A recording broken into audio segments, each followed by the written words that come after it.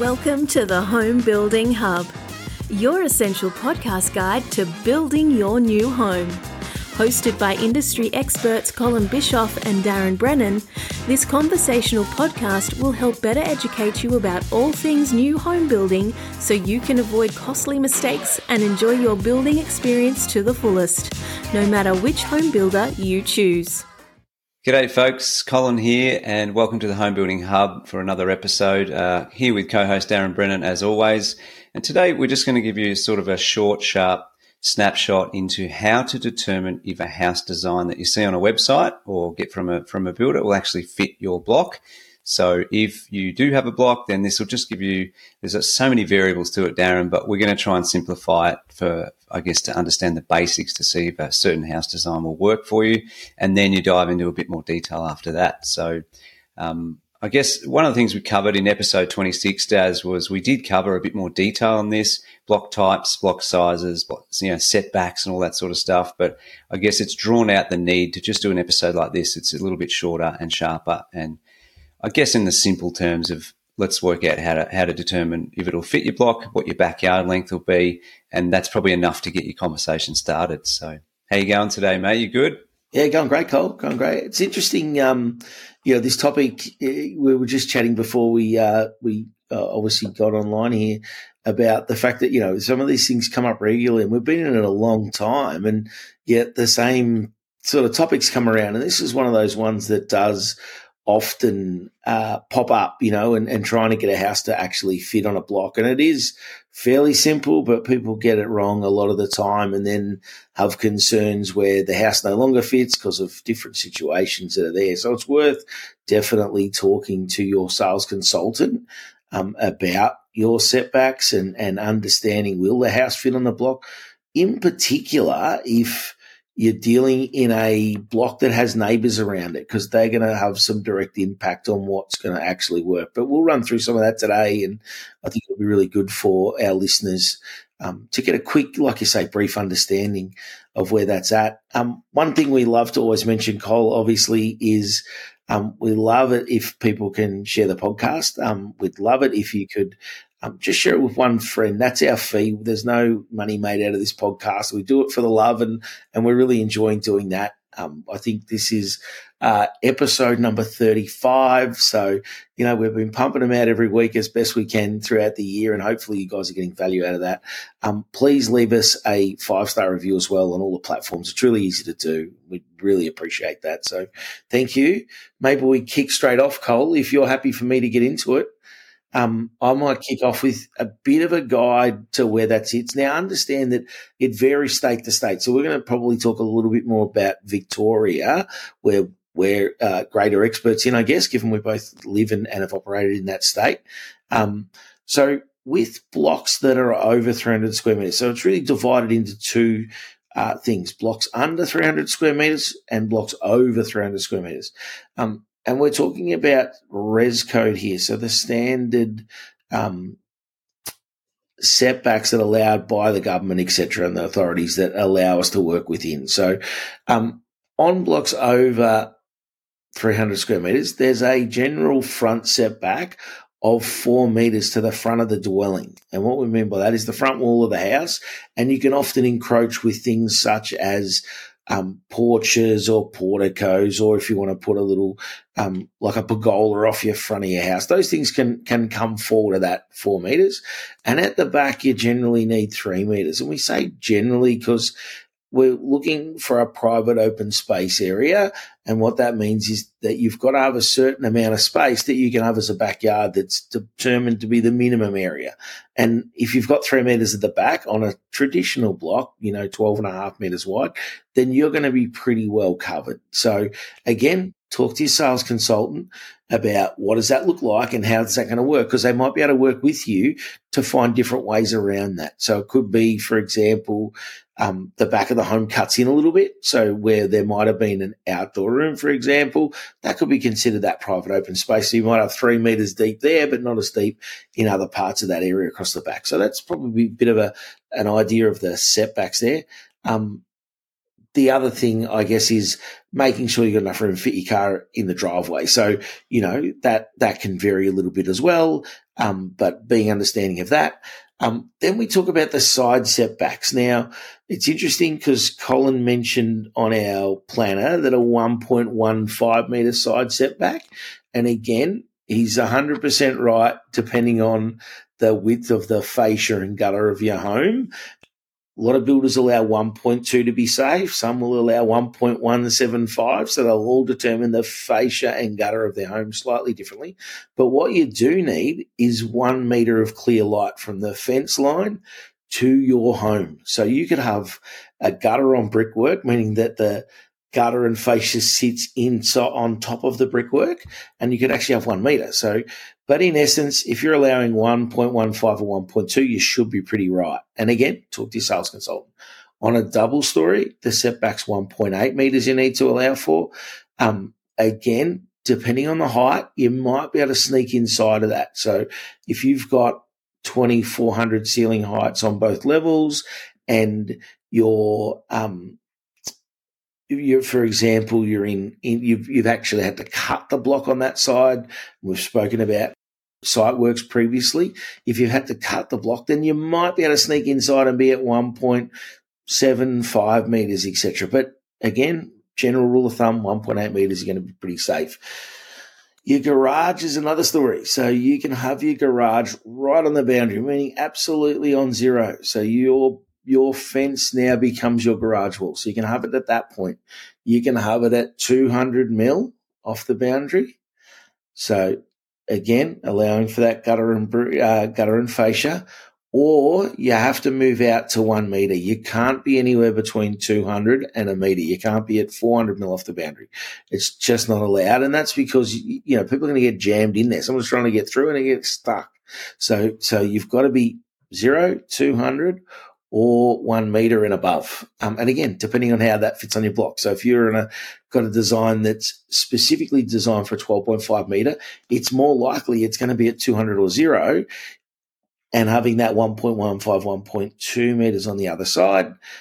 If that you decide, I want my garage a metre off the boundary, the house doesn't fit anymore. So you need to go and buy a bigger block of land, right? So be aware of that. When you look at a block online, so you jump on the builders' websites, it'll often give you some detail about how that's going to fit. So they're going to say this design is designed for a 12.5 metre block, and it'll be 11.1 metres wide or narrower to allow for that, those widths, right? Allow for those setbacks. So, the house itself might say suitable for 12.5 metre, but it doesn't mean the house is 12.5 metres wide. They've already taken into consideration those setbacks. Again, I guess it's a pretty easy calculation. So, if you take out those 11.1, take out the side setbacks, you work it out pretty quick what it's going to suit. For the depth, similar. They'll often say suits a 28 metre deep block, suits a 32 metre block, and they're considering a 4 metres front setback and a 3 metre rear setback. I guess the other bit on that is they're the res code requirements. If you're in an estate where they've set specific guidelines to that, so they put either a building envelope or a MCP or a design guideline that says you've got to be further than that, take that into consideration. Probably one other bit as well, so it does get a little bit confusing, but we want it to be, and hopefully they're pretty simple, is if your neighbours have shifted their house back, right, so they've decided to sit their house at 5 metres, and both sides, you now have to match those or apply for what they call report and consent. And there's no guarantee you'll get that through, but it's worth being aware of. So again, completely vacant block, no houses there, just titled, you should be right based on these numbers. If it's outside of that, talk to your sales consultant. If, you've held off building on your block, or you've just bought a resale block or something and there's houses around it, have a chat to the sales consultant, because they'll help advise you and at least find those pitfalls. So hopefully that helps a little bit. Cole, anything to add on the over 300 square metre blocks? Yeah, I think that wraps it up pretty well. I guess this is really just for anyone who's not even yet talking to a builder and you're online looking at plans and wondering, how does this all work? That's the point of this. So we'll give you, probably to wrap that up, as one example. So just because you've got a house that suits a 12.5 block by 28, that doesn't mean you can't put it on your block that's 12.5 by 30. Okay, it just means you're going to have a bigger backyard as a result. So let's say it's a 30 meter depth of your block. All you need to do is deduct the house length, which let's say is 21 meters, and then you minus your front setback requirement, which majority of the time will be 4 meters. Okay, you need to talk to the builder if it's any more detail than that, but to keep it simple, in that scenario, 30 meter block depth minus the depth of the house is 21 meters minus a 4 meter front setback leaves you a 5 meter backyard. So that's how you work it out loosely, roughly, and the same applies, as Darren said, for the width. Okay, so hopefully that helps. Yeah, that's Darren. That's going to be 80+% of customers. It'll suit and it'll fit and it'll be relevant for you. Now, I was going to jump in and talk about the lots under 300. So if you already have a block under 300 square meters, or perhaps if you're a little tighter on budget, or if you're an investor and you're looking for something, really well price pointed, logically the smaller block is going to be cheaper, fitting the smaller house. Now, when we talk about small lot housing code, that applies to anything under 300 square meters. It's really just a code that's been, I guess it's a set of rules that you can follow that saves you having to go through a planning permit through a council, that process, which makes it a little bit quicker. Yeah. I was going to say, Cole, it's worth checking your plan of subdivision, because I know you're saying it applies on all blocks under 300 square meters. It applies to nearly all blocks under 300 square meters. There will be some that doesn't apply to, but it will specifically say it on your plan of subdivision if it does apply. So just check that out. In most cases it will, but just there's going to be a couple of cases where it doesn't, and then you will have to go through that planning permit part, which can be a bit arduous. And you probably want to get a town planner and stuff involved, whereas this takes that out of the process. So sorry to jump on you. Again, I'd say the majority of planner subdivisions, if you go to the last page or the second last page, there'll be what they call restrictions, and one of those will be mentioning small lot housing code type A or type B. Okay, so that's pretty much saying, yep, it's subject to small lot housing code, all good. Now, there's, again, like always, there's going to be more complexity to this, but if you're just starting the process, you've got a small lot, maybe 21 meters deep, for example, there's not too much room. If you have a type A small lot housing code block, you're actually entitled to have a 3 meter front setback instead of a 4 that Darren mentioned earlier on res code for blocks over 300. If you have a type B block, you actually can bring that forward to 1.5 meters. So that's pretty close to the boundary, but they're obviously doing that for a reason to now allow you to get enough house on a smaller block. So you can actually have more site coverage, and there's a whole range of other things. But if you're just looking at the simple calculations, follow what Darren mentioned earlier. But if you're under 300 square meters, generally what a builder would do on their website, if you've got a smaller house, is they'd allow for the 3 meter frontage, the house depth, and usually a 3 meter rear. Okay. So that's to get you started. So the res code, to repeat, 4 meter front setback, 3 meter rear setback, house in the middle, in between. With the smaller housing code, type A is 3 meter at the front, 3 meter at the back. Okay, so that's probably the two most common, I'd say, Darren. One of the things just to be really mindful of and talk to your builder about this when you're getting to that point is not all type A or type B blocks can have a 3 meter rear setback. Initially, upon your search, that's what you're basing off, but you will need to talk to the builder about if your block's facing north or south, it actually requires the backyard to be a little bit longer than that, and that's because there's an additional requirement in small lot housing code, which is an unshaded area. And what that means is that there's got to be a portion of your backyard that receives the sunlight that's not shadowed over by a house or a fence, okay? So it doesn't matter how you calculate it, but long story short, if your block is facing north, or facing south, the 3 meter setback will not be enough, okay? That's something to consider. So orientation definitely makes a difference when it comes to that. So, that's probably, I guess, Darren, as we said, we keep it short and sharp. That's probably summing up the two main areas to look at, over 300 square meters and under, and to help people calculate. Anything else you want to add before we can wrap this one up? I think under those circumstances, just go and check with the sales consultant. Pop in and have a chat to them, right, and check it. The small lot housing code is tricky, right? It's really good because it takes out the planning and it's a great initiative, but it's a little bit tricky. Like you said, different things like garage setback, etc.